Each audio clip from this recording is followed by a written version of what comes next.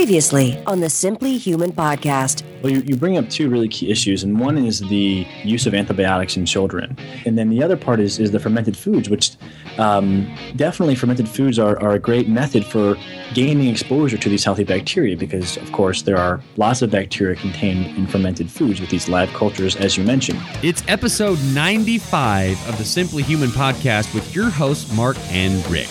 Two human beings being human. Our goal is to help you understand how humans are designed to eat, sleep, move, and enjoy, and how you can start living more like a human today. On today's show, the 2-year anniversary show, it is the great Jason Seib. Then it's another moderately funny edition of the Humans Being Human segment with a story about a freezer, and we'll wrap up with our Simply Human tip of the week. How are you, Rick? That has to be the most random, tease for the Humans Being Human story. A story freezer. About a freezer. Yeah. You know who's going to be into this story, by the way, is Lonnie. Yes. Lonnie Beecham, who's a listener of the show, because he does He's an outdoorsman.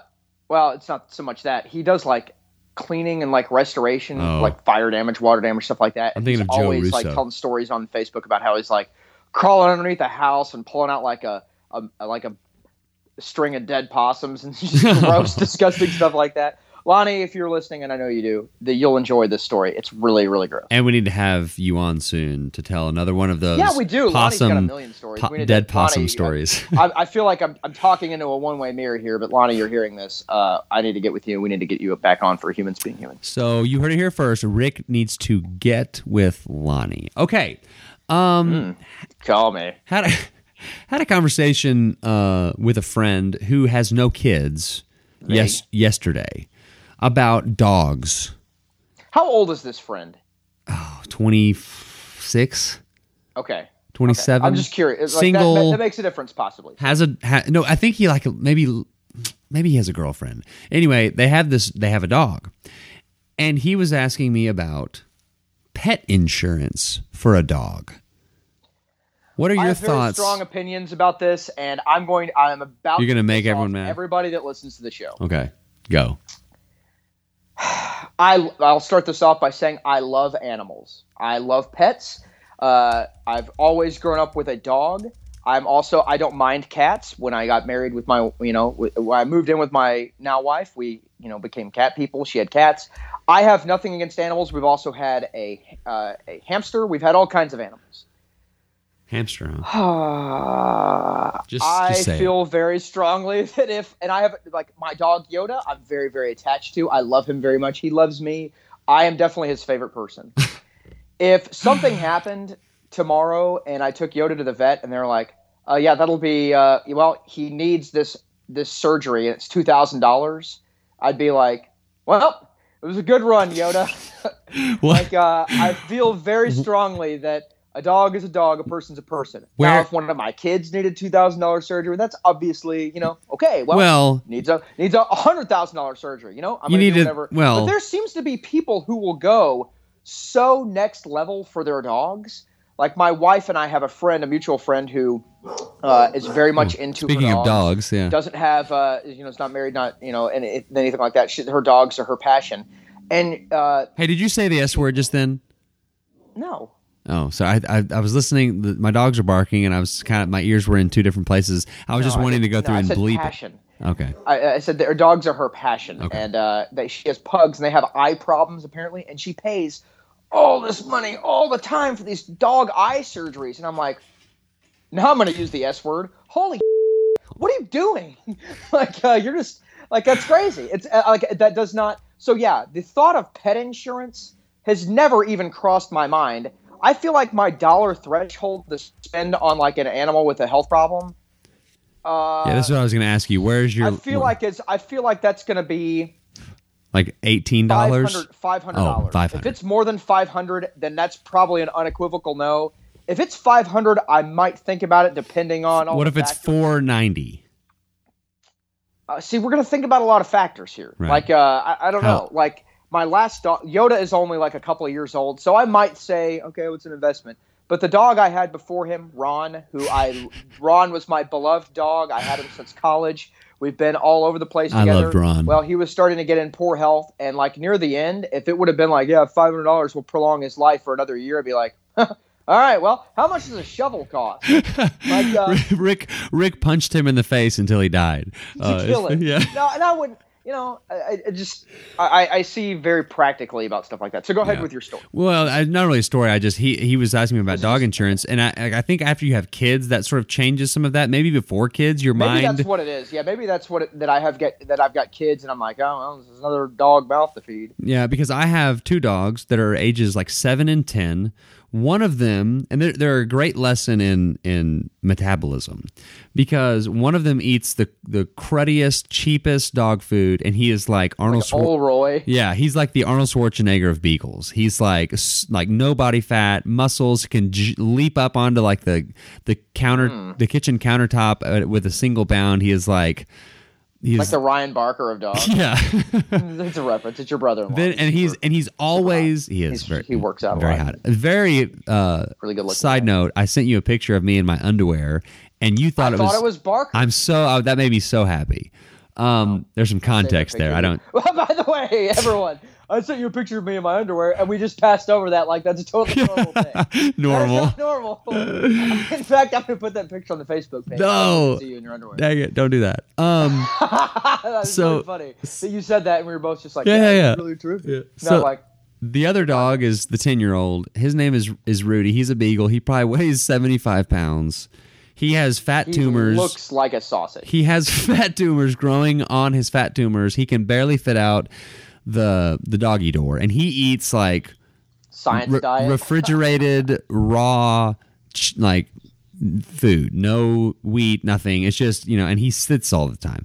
So and Rudy was like my first child. So if Rudy, that I almost killed from eating chewing tobacco. So if Rudy dies or something happens, like I would be very sad. But I think my threshold on him is probably like $100. Like at this point, well, seriously, like they get to the end of your life and you're like, okay, that's why I say like Yoda's 2 years old. If you prolong their life, you can buy another 5, 6, 7, 8, 9, maybe 10 years. Who knows? And I will say this: like a dog that's like already 1 foot in the grave. Yeah. Like, all right, well, here's your $1,000, and tomorrow he's like, man, he's dead anyways because he's really old. Well, and give people some context. I'm not so heartless. Like when they were puppies, I had to spend probably around $1,000 on an exploratory stomach surgery for Roger, the Arnold Schwarzenegger dog. And they're like, well, we didn't find anything. So it was like $1,000 for nothing. We spent when Rudy was like 6 months old. Jackson, who we mentioned in the Humans Being Human story, left him outside in the. By the way, stop, pause. I want to tell a Jackson watching the dog story. Yeah, okay? This is Ron, right? Yes, Jackson hates animals. And when we lived in Abilene after I graduated from college, my Anna, my now wife, she got a job in Tulsa, Oklahoma, which is like 6 hours away. So once a month, I drive up there. Once a month, she'd drive down to Texas. Well, it was my weekend to go up there, and I was like, hey, Jackson, can you save me $20 from boarding the dog and come by and just like let the dog out? And he's like, oh yeah, sure, yeah, no problem. And he completely forgot. He never came by one time the entire weekend, and there was like someone like dumped over a 10-gallon jug of dog pee in the living room, and it was all hot in the summertime. And I was like, "What did you do?" He's like, "Oh man, I just totally forgot." He's the worst dog sitter that ever lived, by the way. Well, remember his dog growing up, Frisky, laid outside. I didn't even know he had a dog until like 10 years into the friendship, and I was like, "You have a dog?" He's like, "Yeah, I hate it, man." It's that outside, and I've never seen this dog in my whole life. Well, so the dog Frisky was very old, and it had like skin flaps, like these like skin tags hanging off of it. It was a Cocker Spaniel, and I'll never forget. I was at Jackson's house when his dad came in and opened the thing, and he was like, "Hey, Frisky's dead," and Jackson goes, "Okay."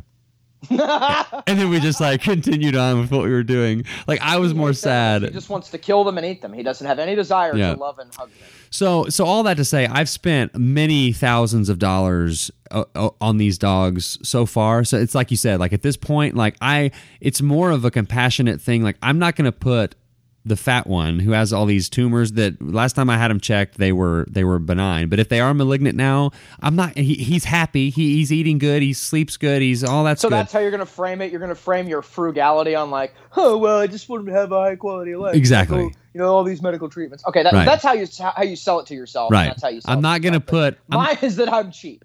Mine is that I have 3 real humans that depend on my money to eat food. 4 if you count me, I guess. So like, I've got a better place to put my resources. Well, I'm not going to put good old Rudy through like months of chemotherapy for like 6 more months. Chemotherapy for dogs? Yes. Is that a thing? Yes. Okay. By the way, I hate going to the vet's office because it seems like the vet's office is like the tire and lube place. There's always going to be something that they find. Like, right. Oh, by the way, we gotta, it's always $200. Gotta check gotta change the air filter and rotate the tires and transmission fluid flush. That's what I had yesterday. $200. Take my car for an oil change. Yeah. It's always like you can't go to the vet and like, hey, I just need his heartworm prevention. And they're like, oh well, we got to do a test for internal parasites and all this stuff. It's always it's always something with this. Well, and I always feel it's like a scam. I always feel like it's a total scam. And I always feel judged, like, oh, you didn't bring him in for for his year-long. This could be the longest intro segment ever. I always feel super judged at the vet's office because they tell me all these things like, we could trim his nails, we could do this, we could do that. And I'm always like, no, it's good. He's a dog. Yeah. I'm not going to do any of those things. I'm not going to spend all that money. He's a freeing animal. It's not a person. And they always like give me the squinty eye, like, you're not a real animal lover, are you? Yeah. Well, and lastly, Roger is one of our dog's names. So but you never use the dog's last name except at the vet. So when they're always so awkward. So they're always like Roger Rogers, and they look at you like, really? You did that? You did that too? And I'm like, look, no one ever says Roger Rogers like at home. They're judging you. You gave him a bad name. Yeah. By the way, speaking of a pet dog dying talk. Would you like we had a dog growing up named Bill, and he was like had impressive longevity. He was like 18 when he died. Do you know the story? How he died or when he died? Didn't he puoped on the carpet, just laying there, and then just turned around and ate it? Yeah, this dog would just lay in the same spot and just go to the bathroom wherever he was laying. It was a really bad last couple of years. But he died the night before I took my SATs. Oh my gosh! And this was like this dog had been around. I'd never known life without this dog. It was very sad, and I was like, oh, now I got to think about math and verbal and all these things and stuff, and my poor dog is dead. And Bill's face was like over you, just like, you can do it, talking. Rick. Yeah.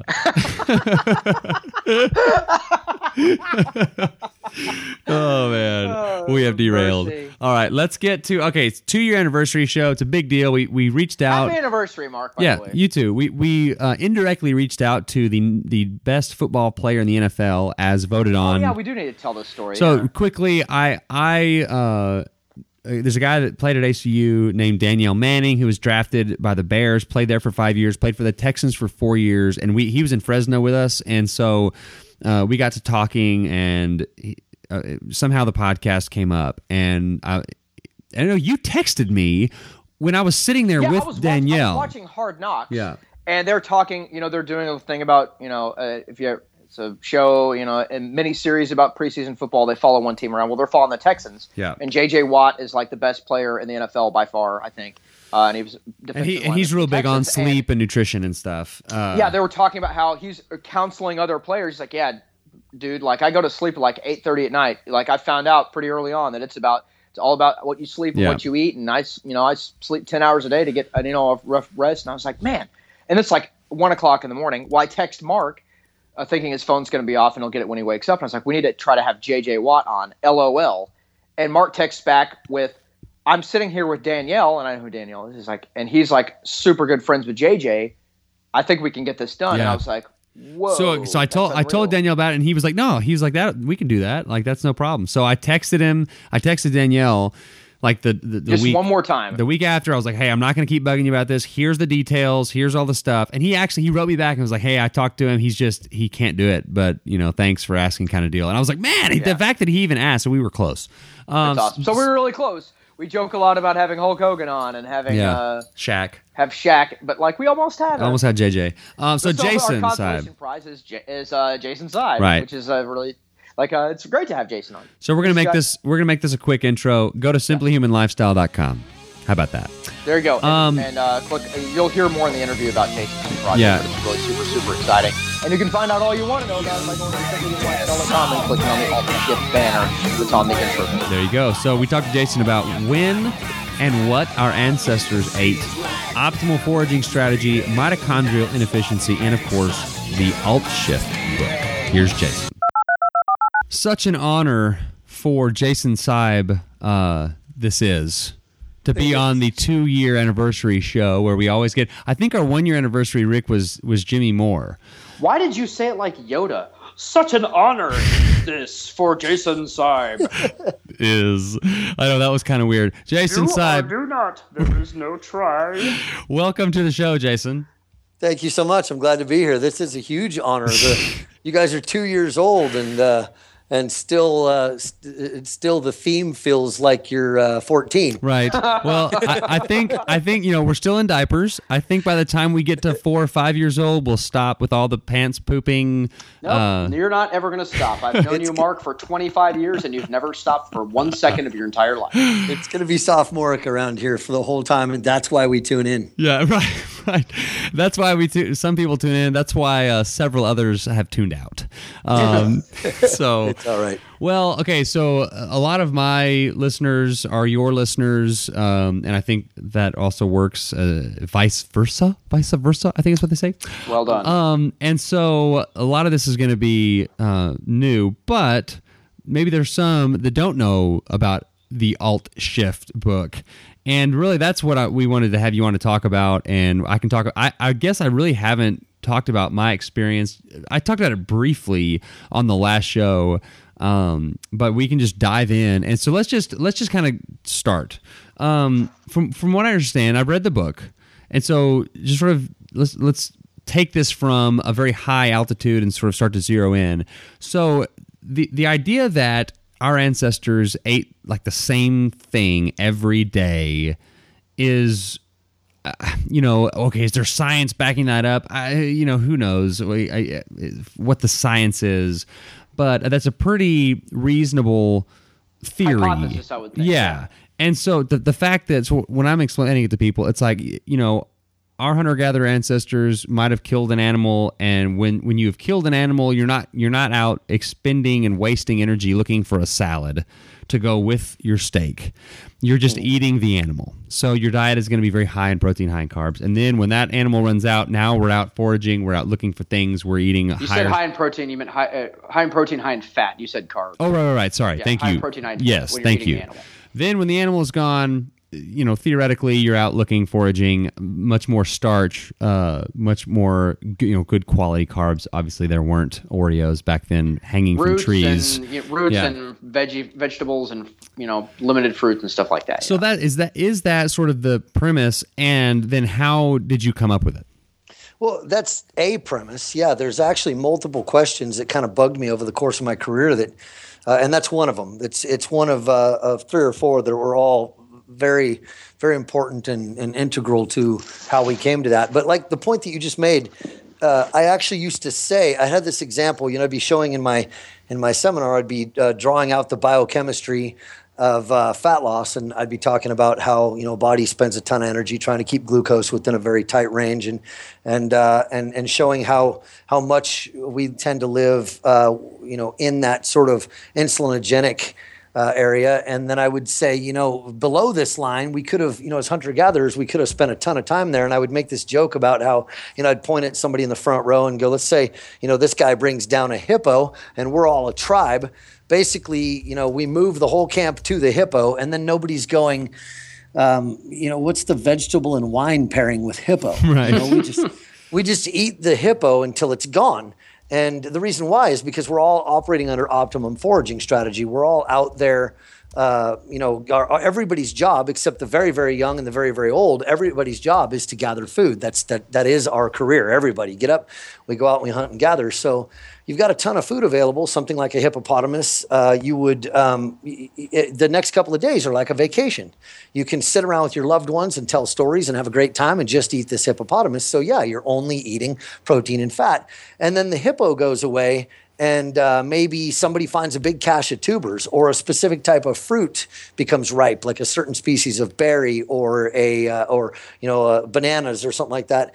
And you can move the whole camp to those and eat predominantly those, maybe for days on end, or until you just can't stand it anymore.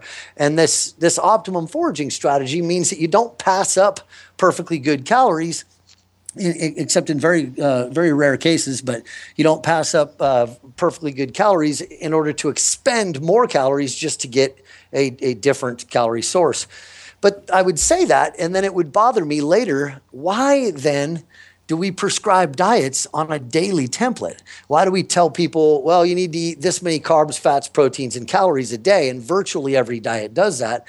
There are diets that cycle certain things, like the carb cycling diets. But basically, those are diets that, and they've been around for a really long time. But they're diets that say that carbs are evil, but we need a little bit of them. So occasionally we're going to load carbs so that we don't get any of the negative effects of not having them entirely. But in reality, they are evil. So it ends up kind of not making sense when you take the way we apply diets on a time scale and looking at how we could have ever even possibly eaten as hunter-gatherers. So yeah, that was part of what brought about AltShift. Do you want me to go all the way from the beginning? Yeah, and sort of talk about maybe one of your initial test subject, the longest test subject, whatever. Right. So when it all initially started with Cheryl, my wife.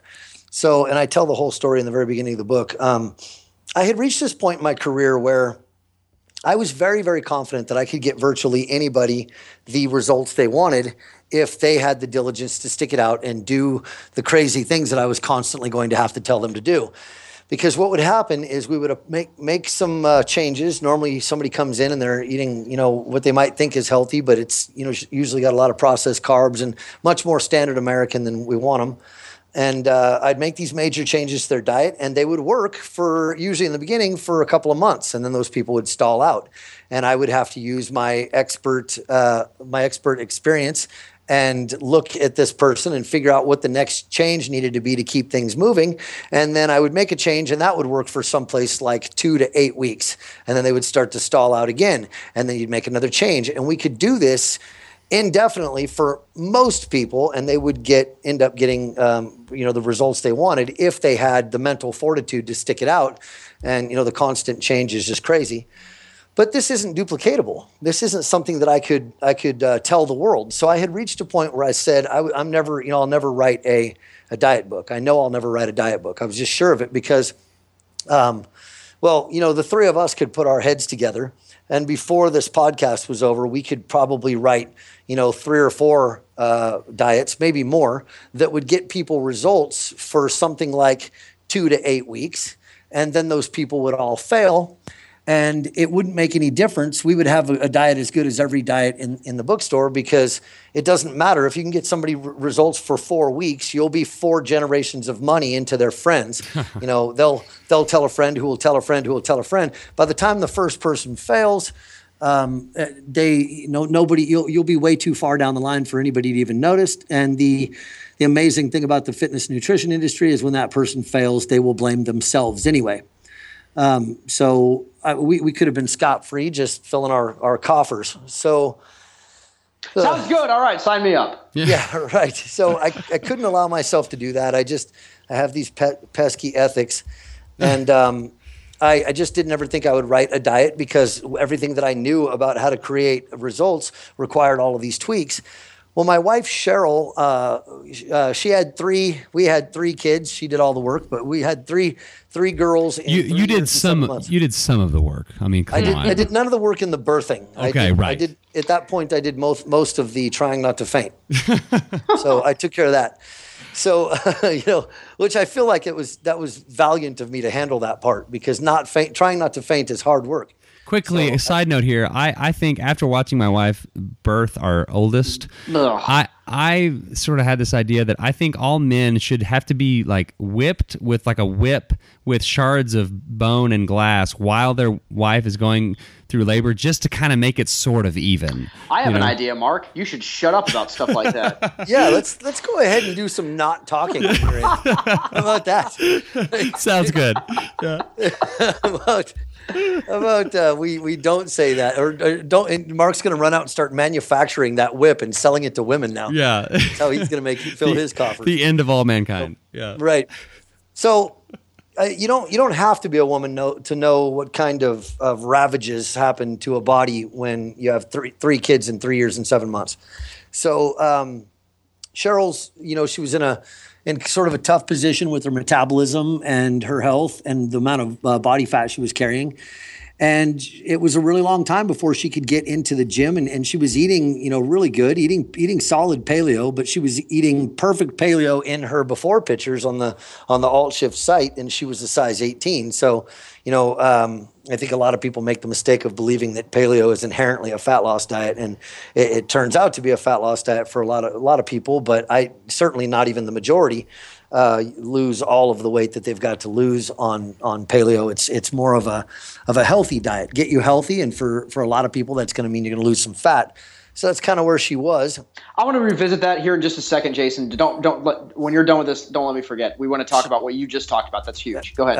Absolutely. Yeah, I'd love to talk about that. That's that is a huge misnomer, and I think that as soon as you say it out loud, everybody goes, "Oh my God, that's totally true." Yeah. Why didn't I think of that? Absolutely. But anyways, I don't want to get you off track. So anyways. So we started tweaking with Cheryl's diet, and we worked on it for a good year, a little over a year. And I was doing the same thing that I always did. I was just making these little tweaks, and I was getting her some progress, and then she'd stall out, and I'd make some more tweaks, and she'd get a little bit more progress. And so here again, I'm using my expert knowledge to do something that I can't possibly teach anybody to do. And, my trainers are only so good at it. They just don't have the years of experience, and it takes a really long time, and it's almost to some degree becomes intuitive. And it's just, the whole thing was stupid. It was like, yeah, great. I can get these results for somebody that's standing right in front of me, and I can write books on all the little things that I do. But the bottom line is it's really difficult to put all these pieces together in the right order and know what to change when. And I started letting some of these questions really bother me. And one of them was that question we just brought up. Why is it that we prescribe diets on a daily template when we never could have eaten that way? And then I started thinking about another one that's bothered me for literally at least a decade. Why is it that any shift to any new diet gets you results? How come the three of us right now could all go vegan? And as long as we didn't stick out the veganism long enough to get the deleterious effects from the foods and the nutrients that we're not getting, it would actually probably even be good for us. If we went vegan for strict veganism, not even vegetarian, for a week and a half, 2 weeks maybe even, we would probably lose some fat and maybe even get some better metabolic flexibility, and then we'd probably start to those effects would start to deteriorate. But as long as you make a big enough change, that's why low-fat diets, you can find tons of data showing low-fat diets producing weight loss. It's super simple to find that. It's not a problem at all. Right. And virtually any change, you take people on a standard American diet and you shift them to virtually any change that's big enough, and you get this, what I imagine boils down to mitochondrial inefficiency, and a body that runs inefficient tends to burn fat until it adapts. And so, that was another one of the problems. Why is it that anything we apply to somebody, they so quickly adapt to? So we've got all these questions stacking up, and as I let them bother me, I started trying to find the best possible ways to apply them to Cheryl over a long term in ways that wouldn't make it so we'd have to continuously change things. So the end result was what we ended up calling AltShift. And when we hit that mark and haven't made a single change since, the floodgates broke open. Now we're talking about somebody that was already in the gym, already busting her butt, already living this healthy lifestyle, already eating paleo, and already tweaking it for fat loss. And even after that, after all, because obviously the results are always the most astonishing when somebody starts something completely fresh. But we couldn't even have said that she was completely fresh. Even after all that, we applied what AltShift is today to her, and it was 6 weeks, and she lost 5 inches in her waist. Interestingly, she only lost 6 pounds on the scale, which to me is probably the most exciting part of all of it. Because it's a hard thing for people that don't understand these concepts to get their head around. But if I can take 5 inches off of somebody's waist, but only have their weight go down by 6 pounds, what that means is we very, very strongly preserved muscle mass and lean body mass. And what she lost was body fat. And seeing as how nobody should be on a weight loss diet, we should all be on fat loss diets. then I would call this diet a bigger success than anything I personally have ever seen or worked with. And that's a great point. Real quickly, is we get that a lot. Like, I've been doing this for X number of weeks or days, and I haven't lost any weight. My scale's still the same. What we try to tell people, and if you're listening and you're struggling with this, don't pay attention to this stupid gravitational number that appears on the scale when you step on it. And I'll tell you a good example of why. 4 years ago, I was at my absolute lowest weight of my entire adult life, 172 pounds. My waist had dropped to 34 inches. Here right now I'm talking to you, I'm closer to around 190, but guess what? My waist is probably about a half an inch smaller than it was then. So I'm 16-ish pounds, 17, 18 pounds heavier now than I was 4 years ago, but my waist is a little bit smaller. That means that, I'm putting on more muscle mass. I'm retaining more muscle mass. So it's not about the number on the scale. It's about how you look, feel, and perform. And that's a big, big, big deal that you just hit on that I want to encourage people about right now. Yeah, we take that one apart pretty well in the book, but I initially tackled it in my first book, The Paleo Coach, when I posted pictures of my client, Deb Hunter, at a size 6 and a size 12, both at 155 pounds. And Tim Ferriss actually got a hold of those pictures and blasted them out to his Twitter following, and ended up crashing the Everyday Paleo server, because people will say muscle weighs more than fat, and they'll say it ad nauseum, and then you show them a picture like that, and they go, "Oh my God, muscle weighs more than fat."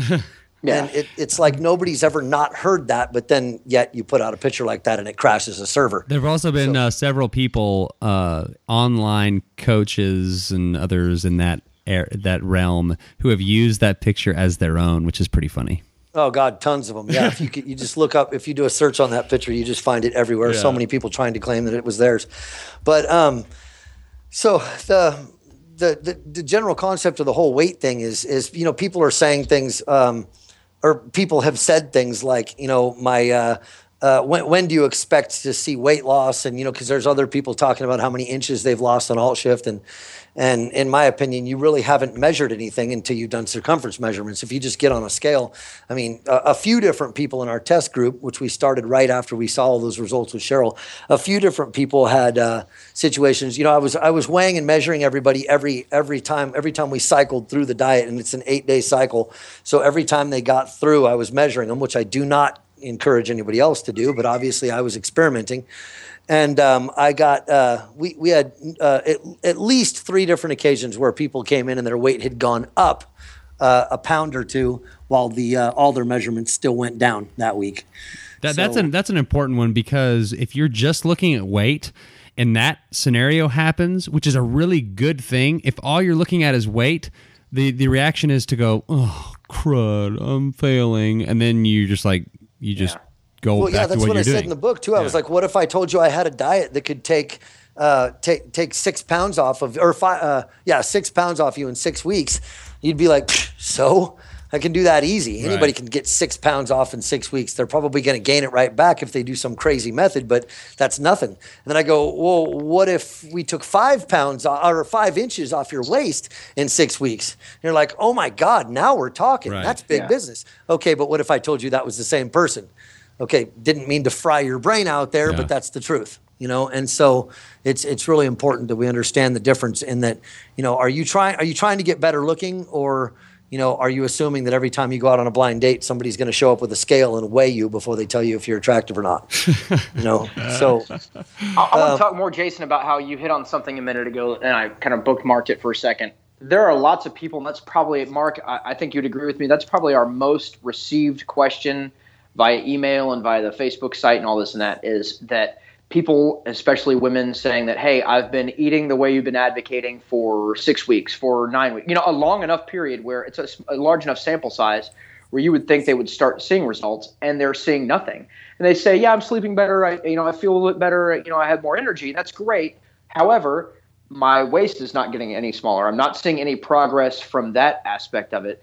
And that's something that I have also struggled with on this, eating this way as well. Not eating the way you're talking about, not AltShift. I haven't tried that yet, but the simple human way of eating is that I haven't necessarily seen the results I want, and I feel like I don't know if I'm being too picky or if but I feel I've got some fat around my middle, some stomach fat, some belly fat, some love handles that I would like to see disappear. And it's frustrating when you're like, okay, well, all these things, Jason and Mark and all these, Vinny Tortorich and all these people say this is the way you should eat to be healthy and need to lose weight or lose fat, but it's not really working for me. So there is, if you're one of those people that hasn't seen results, this seems like this would be something really, really, really good for you to look into.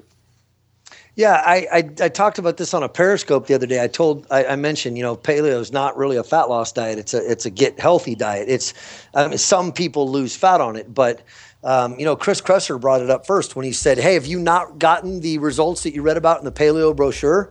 You see all these people with these amazing results but those are the testimonials that are getting turned in. Those are, like, did you and your friend and everybody else around you that do paleo, out of all the people that you've known that have done it, who's lost fat? So when somebody says, okay, I've been doing this 6 weeks, I'm not losing fat, my response is, okay, now you've done what you need to do to give your body back what it needs to be healthy.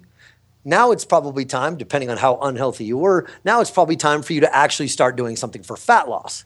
So paleo is a very great place to start. And I mean, you can start it with the whole fat loss stuff too when you do something like AltShift.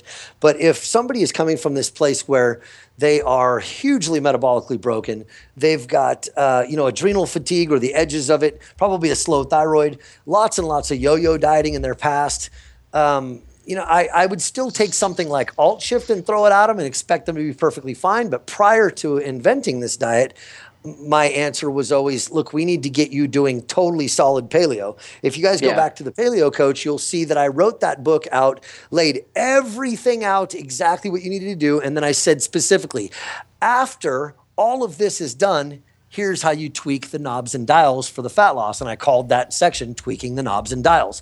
And it was literally about, look, you are done with everything you need to get healthy. Now you can start doing some of this stuff that will allow for the fat loss that you may not have gotten just by getting healthier.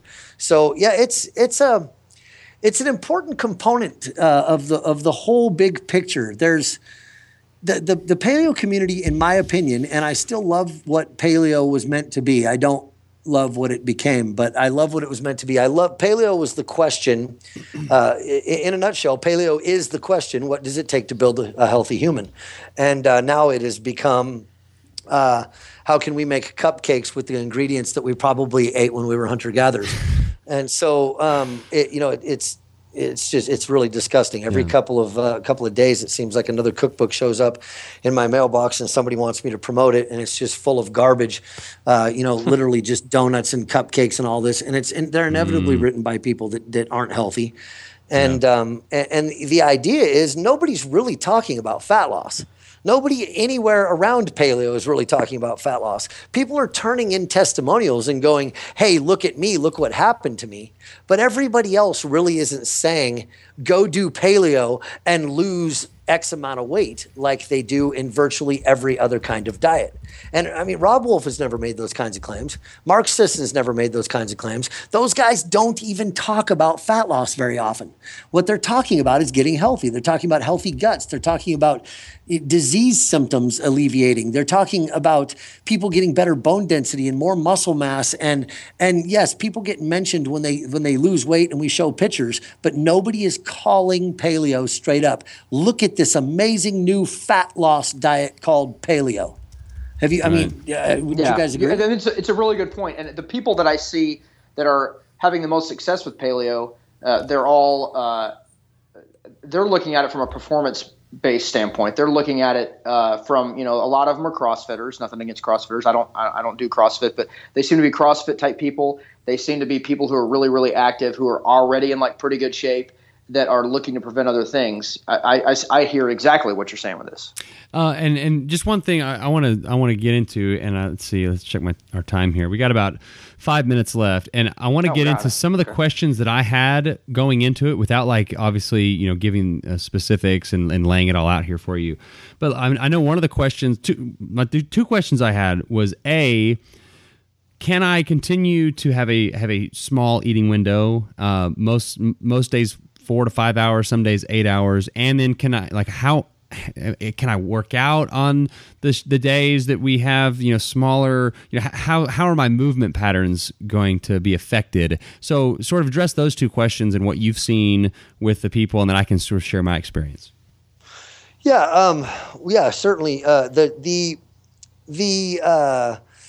The two shifts, AltShift works in two shifts. One's called the 5 shift, other one's called the 3 shift, and there are guidelines for each of those shifts. And we're cycling carbs, fats, and calories, and we're doing it in a fashion where you're never going to starve. You're never going to need to pick up a form of exercise where the primary intent is to burn calories. You're going to You shouldn't ever be hungry. I mean, you're going to have to adapt to one of the two shifts. No matter how you're eating, one of the two is likely going to be quite a bit different for you. But, everybody usually just goes through it once or twice, and they got their head around it pretty well. As far as like intermittent fasting and eating in a smaller window, yeah, that's not a problem at all. It's just, in the shift, as long as you can meet the guidelines that are laid out in the shift, there aren't really time requirements for that. And then as far as the exercise goes, I'm encouraging people to not change their exercise according to the diet and not change the diet according to their exercise. Immediately, people want to try to do specific types of exercise on certain types of days. And I have a post coming up on 30K View pretty soon, and after I do that, I'll probably do a Periscope about it too. But I mean, the general idea is sometimes you want to sprint when you're carb depleted, and sometimes you want to sprint after you just shoved a bunch of starch down your throat. Sometimes you want to lift heavy in both of those situations. Sometimes you want to train on an empty stomach if your glucose control will allow you to handle it without getting nauseous.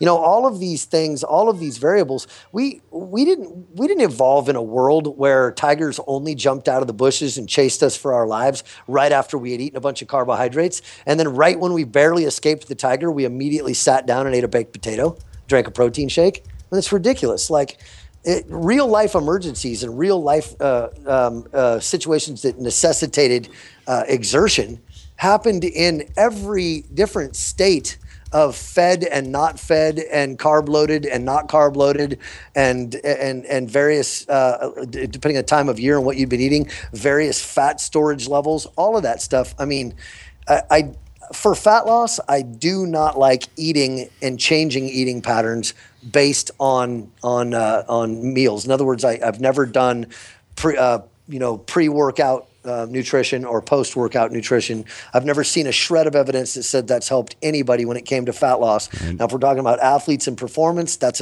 definitely a different story, but I don't train a lot of athletes, and this diet was not written for them anyway. Yeah, and it's from my perspective, anecdotally, I saw no issues with energy levels on either of the shifts. I had no problems maintaining exactly what I was doing as far as when I was eating during the day and my workouts. I never even was like, man, I'm kind of dragging today, or it was just and it gets to the point where on the end of the first shift, you're sort of ready for the next shift. And I did not have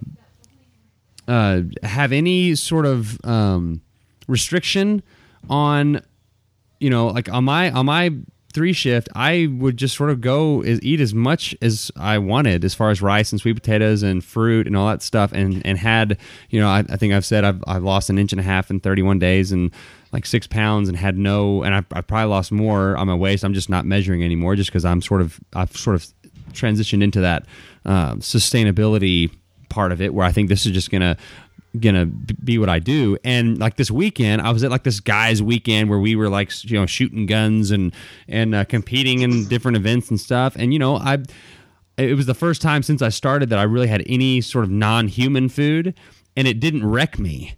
Nice. I felt fine. Like after the weekend, I looked the same. Like whereas normally, like I would get all bloated and not feel like crap. Yeah, hungover and stuff. Not feel good.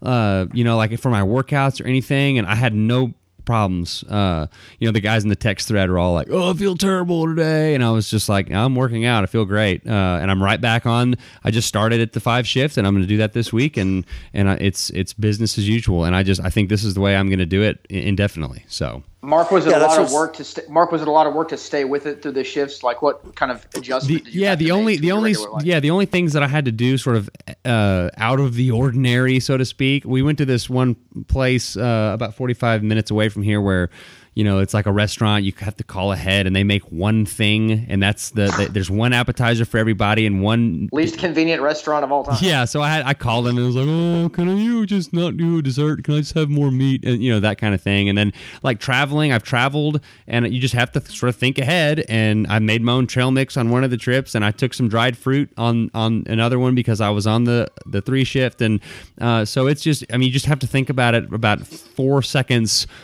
longer at first, and then you don't even have to think about it. It becomes your normal. We talk a lot, Mark, already about being intentional about your diet. So if it's something that you just don't think about, you shove food in your food hole, then you're probably not making a good choice unless you're so well versed in eating healthy for years and years that it's not a decision to make anymore. So If you're doing things and not thinking about it, that means you're probably not doing it really well. So to say that, you got to think about it for 5 seconds beforehand. Well, think about how important food is to your day and to your everyday life.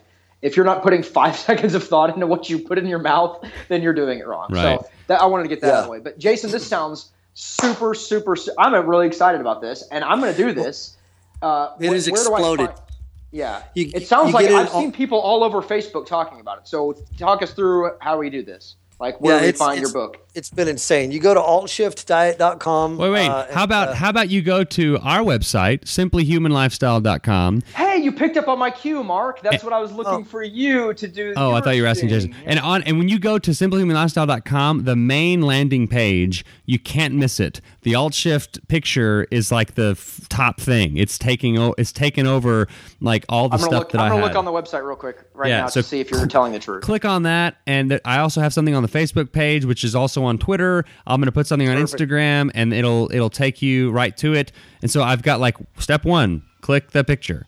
Step 2. You can see Mark's results on the website. If you just go there, you can see them. But I haven't told Rick about that yet. It's been gangbusters, explosive. If I would have sold 1/5, I'm not even kidding. I said this on our own podcast this morning. I don't know when this is going to air, but we recorded one this morning. But I said on our own podcast, if I had sold 1/5 of the books that we sold in the last 12 days, because the diet's only 12 days old, I would be standing here with this much enthusiasm doing cartwheels. It's been. I'll give you an example. The Facebook group is 2 days younger than the book. And let me just open it real quick. The Facebook group is 9 days old. And let me just tell you real fast. We currently have 1,087 members. Golly. Good God. Group. And it's 9 days old. Yeah. Okay. I'm really pumped about this. I'm gonna read this and I'm gonna do this and I'll report back to you. I can be your little kind of experiment here. So Rick, I know Rick's got to go, but thanks for doing this, Rick. He's gonna drop off the call. I love you, Jason. Goodbye. All right. Thanks. Awesome. Well, Jason, I'm gonna see you when this airs. It will be the Monday after the JASA retreat. So I'm sure we're gonna have lots of fun time travel talk. Man, we had a lot of fun up in Chico, didn't we? Yeah. Man, that was a blast. It was sure good to see you. And you're bringing Jen, right? Yeah, I know. Yeah, we're super excited. You've met Jen, but she hasn't met some of the other folks. She hasn't met Sarah and John and everybody else. I'm really excited for her to get some movement coaching from some of the best coaches on planet Earth. Some of the best pretenders. Right. We all just fake it really good. Yeah. We get out there wait a second. I thought these guys were healthy. We've got donuts every morning and make fast food runs at night. But, Cheryl's going to be there too, and I think she's going to be, she's going to be a bit of a celebrity herself because this, she's been kind of the poster child. Yeah. Everybody watched her results all along on my Facebook. Yeah. And Twitter and everything, and kind of watched her get these results until we released this diet. And then, now she's just and she created all the recipes in the book. All 70 recipes in the book were made by Cheryl, and she made them all, believe it or not, invented them cooked them and photographed them Wow. in 20 days. Oh man. And poor Cheryl, she's like, you're like, hey, will you try this? And she's like, yeah, okay. Not realizing like what was going to turn into. And she's like, I don't want to be the poster child of all this she's stuff. loving it. This is the first time we've ever got to work together. And she's Cool. she feels like she's part of my career. It's pretty cool. Awesome. All right. Well, Jason, I'm going to let you go. We are out of time. Really appreciate you joining us on the 2-year anniversary. I'm going to stop the recording, but hang out for just a second. But thanks for being on. All right. Thanks. You're listening to the Simply Human podcast. Humans being human will just be Rick and me, not Rick and I, because I would not say humans being human will just be I. Oh, stop it already. Okay, sorry. More grammar talk. There's anything people love, it's grammar talk. there's a story that I heard this morning on the radio that reminded me of this other story, which then will hopefully allow us to tell other stories. That's a great story too. Following me? Okay. So our mutual friend Jackson. Yes. Who we told the NASCAR sweatpants story. That guy, when he was single, a bachelor for a long time in Dallas, and he's a hunterman, and a fisherman. Outdoorsman. If it's fisherman, why wouldn't you call it like I am a deerman, or like I'm a doveman? I feel like maybe you're onto something, Mark. I'm a cowman. I'm making fun of you. Horseman. Cowman. Like I hunt cows. Just go out to the field and just shoot arrows at a cow that's not moving. You're just like 10 feet away, and this cow's like, oh, what are you going to do? I am he's like, please kill me. Like, my life sucks. It's going to happen anyway. At least let's make a sport out of it. So he left, he has, because of his hunterman characteristics, he had a bunch of frozen meat, like wild game meat, in his freezer. This is at that. I don't know if you know the story, Rick. This is at his apartment at like 635 and 75 when he lived. I drive past that. That's next door to the Benihana's that we mentioned a couple of humans being humans ago. Right. I drive past it all the time, and I think about Jackson. Right. Anyway, so he had, bachelor. You'd go to his apartment. It was like one bedroom, one bath. It was the most bachelor thing of all time. There's nothing on the walls. It looked like a dorm room. There's really pizza boxes laying everywhere, like just like his dirty laundry everywhere. I'm sure there were underwear involved in that. And so there was this one weekend he has, he's got a bunch of raw, like a bunch. His whole freezer is packed with frozen wild game meat. And carcasses. And he goes out of town for like an extended weekend, Memorial Day or something. Well, like, come to find out, on like the Thursday, I don't think I like where this is going. I've never heard this story. Yeah, on like the Thursday that he left, the power went out in his apartment complex. God. So of course the freezer gets to a point where it's completely just like that new, like whenever the refrigerators are new and you open them up and they're just kind of muggy, and they're just sort of warm. It gets to that state. All of that deer meat thaws, and then blood comes running all down the front of his refrigerator. That is the most disgusting thing I've ever heard. And I've heard you tell me literally a dozen stories of how you've crapped in your pants. That's the grossest thing I've ever heard in my life. So he comes a refrigerator with blood pouring out of the bottom. Basically. God! Well, the freezer was on the top, so the blood is like pouring down. It's like a horror movie. Well, this is the funny part. So Jackson comes home, and this is like in March or something, Maybe it was spring break. I don't know. So Jackson comes home after this long weekend and sees it's all dried and warm by now. He it obviously smells horrific. He opens the freezer to see what's happening, and there are maggots. God. Okay, you really are. I feel like I'm going to throw up a little bit. Like they're everywhere. Visually picture. They're everywhere. So what does Jackson do? Jackson gets, some Windex or something and cleans off like the door of the refrigerator. And in like September, and he tells me the story, 6 months later, I visit his apartment. And I said, man, was that just a total B, like cleaning out all that stuff? And he was like, no, I haven't touched it. Oh my God, are you serious?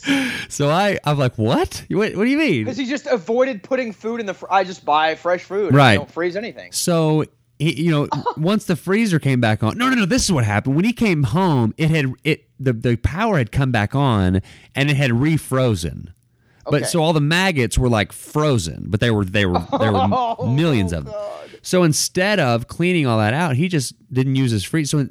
So I walk over there and slow the music start. It's sort of this dramatic music as I'm like walking closer to the thing. It's like crime scene taped around the freezer. Yeah, and I open the freezer and it is how he left it. There are frozen maggots everywhere. Looks like Jeffrey Dahmer's freezer. Yeah, like on the gasket, there's like maggots like on the inside, and it's just like this melted, just nasty. Okay, pause very quickly. I have a science question for you. Okay, how do maggots get in there? Yes. That's right. the question. Yeah. If the meat is in the freezer, sealed up, and the meat goes bad, does the rotting meat generate? Is that where flies and maggots are born out of? See, I don't think so. Like somehow, that was the question I always had. The maggots baffled me. I can see if it's sitting outside and it goes rotten, but it's in a sealed. The attracted to flies because that's what maggots are, right? Baby flies, right? Larvae flies. So maybe science nerd. Maybe a fly. Maybe because it was thought out. Maybe some flies were able to get in like a vent or something. I don't know. That's always baffled me too. Well, you would think a freezer is completely sealed and self-contained because you've got cold air in there. Maybe you've got it sealed off from everything. Maybe the door opened. Punky Brewster taught me if you climb inside of a refrigerator, you will shut die. The door, you'll die. You will die. Yeah. So that leads me. That for a so he never. So until he moved out of that apartment, he never cleaned it up. So that leads to the question: how much did he have to pay that apartment when he moved out? By the way, I don't know. We need to ask him. Hey, you're not getting your deposit back, and we're taking $10,000. Well, for his job, he buy sells. So he probably was just like, threw some money at him. So that leads left a $1,000 bill magneted to the freezer for your trouble. Yeah. God, that is really disgusting. So that leads me to the question: have you ever just left something like that, or like either intentionally or unintentionally? Or the other question is: this happened to me the other day. This isn't cleaning, but it's like like when a spoon or is in the bottom of the sink and you turn the water on and it hits the spoon just right and just gets you all wet. It rockets the water back up in your face. So that happened to me with some gun cleaner. I got a new shotgun, and so I was like, oh, here, I'll get the bolt action here. And Someone's in your face. Directly in my eyeball. I thought, I went running into the bathroom, running into walls and stuff. My kids were all screaming. It was awful. So that's disgusting. So the story I heard this morning was about a guy cleaning out this disgusting trash can, his dumpster, and he sprayed water in it, and all the dumpster gunk sprayed out and got all over him. So I don't know. Is there anything like that if you leave potatoes and you forget about potatoes, they'll start rotting and get really nasty. Now you've hit on something. I'm trying to remember exactly what it was. It's just something it's not like maggot meat freezer story. It's just something very innocuous, but leaving food in the freezer and you're like, oh, I wonder if I can, oh yeah, we've got some of this, and I open up oh no, it's completely dead and rotting. It's been decomposing for months. Generally speaking, I'm a pretty clean person, and I've got in my head that if I invest 5 minutes into cleaning this out now, that's going to save me an hour down the line of having to scrub and clean. But there's one what's the protocol in your house for toilet brushes? Do you have a single toilet brush in a little stand next to every toilet, or do you have just one toilet brush you keep with the cleaning products and you go around and use that on all the toilets? As our listeners would probably expect, I clean the toilets with the toothbrush that I'm currently using. Shut up. Answer my question. You're derailing this. We have one. Okay. And it just I've always been a one toilet brush guy until I got married, and that's one of the things that what you use one toilet brush? What's the matter with you? You're disgusting. So in our house we have a toilet brush, a small one, and a little kind of stand next to every single toilet. Well, we're cleaning out how many the house toilets do you have, Chris? Well, no one gets that reference. You're continually making references. No one gets. We're getting the house ready to sell, to move to a different part of the city that we live in right now. Long story. But I never use like that never comes to my mind. It's like to look inside the little holder for the toilet brush. But I looked in the one upstairs, like by my kid's in my kid's bathroom, and it was like I can't even describe it. It was like this thick, dark green sludge in there, and I was brown. like, "Oh my God!" So like it's on my back porch right now, and that's next on my list of stuff to clean.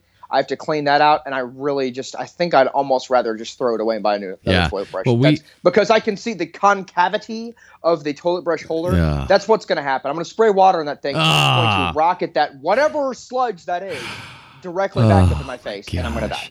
Well, so quickly, and we're almost out of time, but that reminds me of we've got this trash can out in our garage, which is where I spend a lot of time out there because that's like my gym too. That's where I do all my shirtless deadlifting. Right. In the garage and driveway. Well, it's the trash can that used to be in the bakery. So it's like this big industrial trash can with like this big like. How do you have it? Whoa! Stop. Pause. How do you have a trash can that's like literally 30 years old? Well, it's probably what I didn't say it was the original trash can. Okay, 20 years old then. Yeah. Well, so it's like this big industrial trash can. We have, and that's where we put all of the poopy diapers because they just stink up, the house. That's another great point we should have brought up with Greg. So they're like you've got to have a plan for throwing away stank diapers. Yeah. So they're all in there. So every time that I change that, which is not that often because it's such a big trash can, 500-gallon industrial. Yeah, and that, but like the plastic lining of that trash can, like the actual trash can. Every time I have to clean it out, I take it out and spray like bleach in it, and because when you just put a diaper in it and just the lid cracks just a little and then closes, it stinks up the whole garage for like 30 minutes. Oh yeah, it's the worst. Like a rotting corpse. Yeah. Well, it's like a trash can full of crap. it's literally Imagine taking what a it trash is. Can and just crapping in it so much you fill it all the way full. That's what it smells That's exactly what it smells like. All right, humans being human. There it is. Thank you, Mark and Rick, for your disgusting freezer story. It is now time for the Simply Human. Thank you, Jackson, for giving us that story. Yeah. We'll tell. It is now time for the Simply Human tip of the week, something you can start doing today to become a more healthy human. And this one comes from a book, a very good book, that I have recommended many times. It's called The Paleo Manifesto by John Durant, famously from the Colbert Report, or when he's on the Daily Show, one of those, talking about, this is before the Paleo Manifesto, but it's a quote from his book that is really in line with a lot of things that we always tell people. So here's the quote. When you're lost in the wild, eating a handful of unknown berries or a mysterious mushroom can kill you, but there's nothing you can eat or drink that will dramatically or permanently improve your health. So like you could eat, this bad mushroom, you're dead. There's not one thing you could eat that you're like, all right, now I'm cured of AIDS or something. Weird reference. That was my ad lib. That was not part of the book. Back to the quote. Poisons are real. The fountain of youth isn't. The same principle applies in the grocery store. What not to eat can be more important than what to eat. The single most important way for many people to quickly improve their health is to subtract unhealthy foods, not to add healthy foods. Eating broccoli does not cancel out devouring 3 slices of pizza. Top on this list are industrial foods, sugar, vegetable oils, as well as the seed-based crops they're made out of, cereal grains, legumes, etc. Think of these as slow-acting poisons when consumed in large quantities. So I know I hate that it sounds like restrictive, like here, think of what not to do, but in this case, like it's easier because there's only 3 things on the list as opposed to thousands and thousands of foods that you can eat. And also, well, what was I going to say? I'm waiting for you to make fun of me. That's why I understand what you're saying. You hate saying like, oh, avoid these, don't eat these, but I like looking at it that way because there's really only like a couple of rules, right? And I hate to call them rules, but hey, you don't have to like have this long, massive list of this and that and this and that. You just seed oils, sugars, and grains, and that's it. Yeah, I still remember what I was going to say. So that the top book or chapter or whatever in Anti-Fragile, the book I always reference by Nassim Taleb, he talks about the greatest medical innovation or discovery of the last 60 years has been stop smoking. Like that's done more for people than any sort of medicine or chemical that we've manufactured in a lab. It's just the restriction of something or the subtraction of something. So the tip of the week is, and a lot of you probably already do this, but so it's kind of like the big global tip is don't eat those three things: sugar, grains, or the vegetable oils. And then sort of underneath that is to think about it as what those things are. It's like kind of in the analogy that we used. You can't eat something that's going to make you magically live forever, but you can eat one thing that will kill you. So think of it as slow-acting poisons and what those things are actually doing. We're not saying that if you go and have some sugar or grains or vegetable oil right now, die. It's like akin to eating a deadly mushroom and you're going to keel over dead. Right. But it's the same kind of basic principle. Yeah. So, and over time, if that becomes your normal, it will have absolutely deleterious effects. If that becomes your normal, absolutely. All right. I'm not sure who we have coming up next time. Let me see. A person. A person is going to be on the show. We've got a guy named Aaron Anderson who's coming on. Aaron Alexander. Sorry. Aaron Alexander is coming on. He will be on the October 7th show. Oh, yeah. We have a guy named Nate that's from a wilderness outdoor school. So he's going to be on. That'll be fun to have him on. And then Aaron Alexander, and then we're going to have who did we say? Chris Brannon is probably going to come on the show. He probably doesn't know that. Yeah, that's awesome. He probably doesn't know that. He doesn't know that yet. I haven't texted him about that yet, but I want Chris to be on the show as a every man show. He's been voluntold. Right, voluntold. Chris, you're going to be on the show. Yeah. All right, so go to simplyhumanlifestyle.com. That is where you can find everything. Follow me on Instagram and Twitter and Periscope at simplyhuman52. Still haven't gotten around to doing that. I guess I need to do that. You need to do it. The primalprofessional.com are the shoes. That's all on the website. If you go to simplyhumanlifestyle.com, click on the store tab. There's t-shirts, the Reset, the AltShift book that we talk about with Jason today, The Garden in a Glass by Jonathan Baylor, the Primal Professional shoes, Slanker grass-fed meats. All that stuff is right there in one place for you. So there it is. Email the show at simplyhumanlifestyle@gmail.com or simplyhumanrick@gmail.com, and please leave us a review, good or bad. We like the bad ones too, even though Rick doesn't. No, we don't. And uses the F word. The person who left us a bad review can go put that bad review into Sunday.